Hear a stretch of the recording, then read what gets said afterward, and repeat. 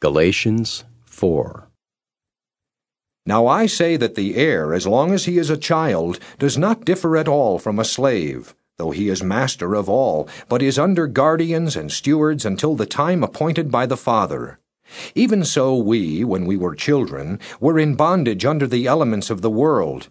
But when the fullness of the time had come, God sent forth his Son, born of a woman, born under the law, to redeem those who were under the law, that we might receive the adoption as sons. And because you are sons, God has sent forth the Spirit of his Son into your hearts, crying out, Abba, Father.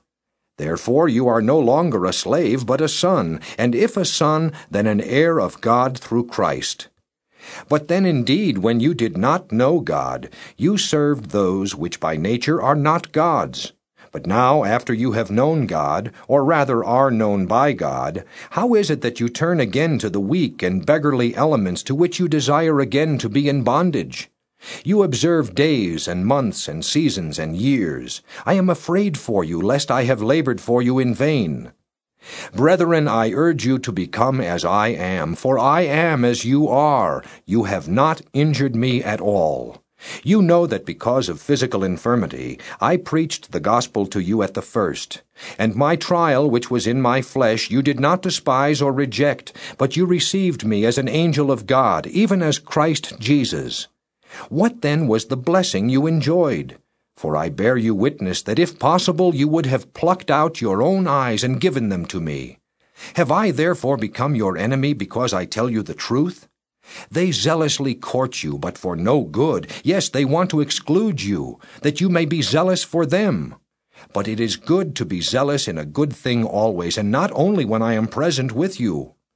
My little children, for whom I labor in birth again until Christ is formed in you, I would like to be present with you now and to change my tone, for I have doubts about you.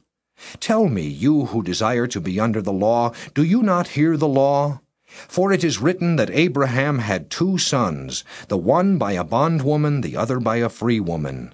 But he who was of the bondwoman was born according to the flesh, and he of the free woman through promise.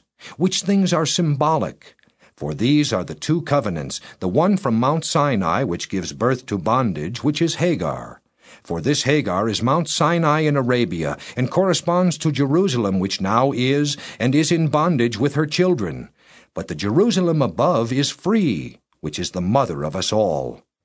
For it is written, Rejoice, O barren, you who do not bear. Break forth and shout, you who do not travail, for the desolate has many more children than she who has a husband. Now we, brethren, as Isaac was, are children of promise. But as he who was born according to the flesh then persecuted him who was born according to the Spirit, even so it is now. Nevertheless, what does the Scripture say? Cast out the bondwoman and her son, for the son of the bondwoman shall not be heir with the son of the free woman.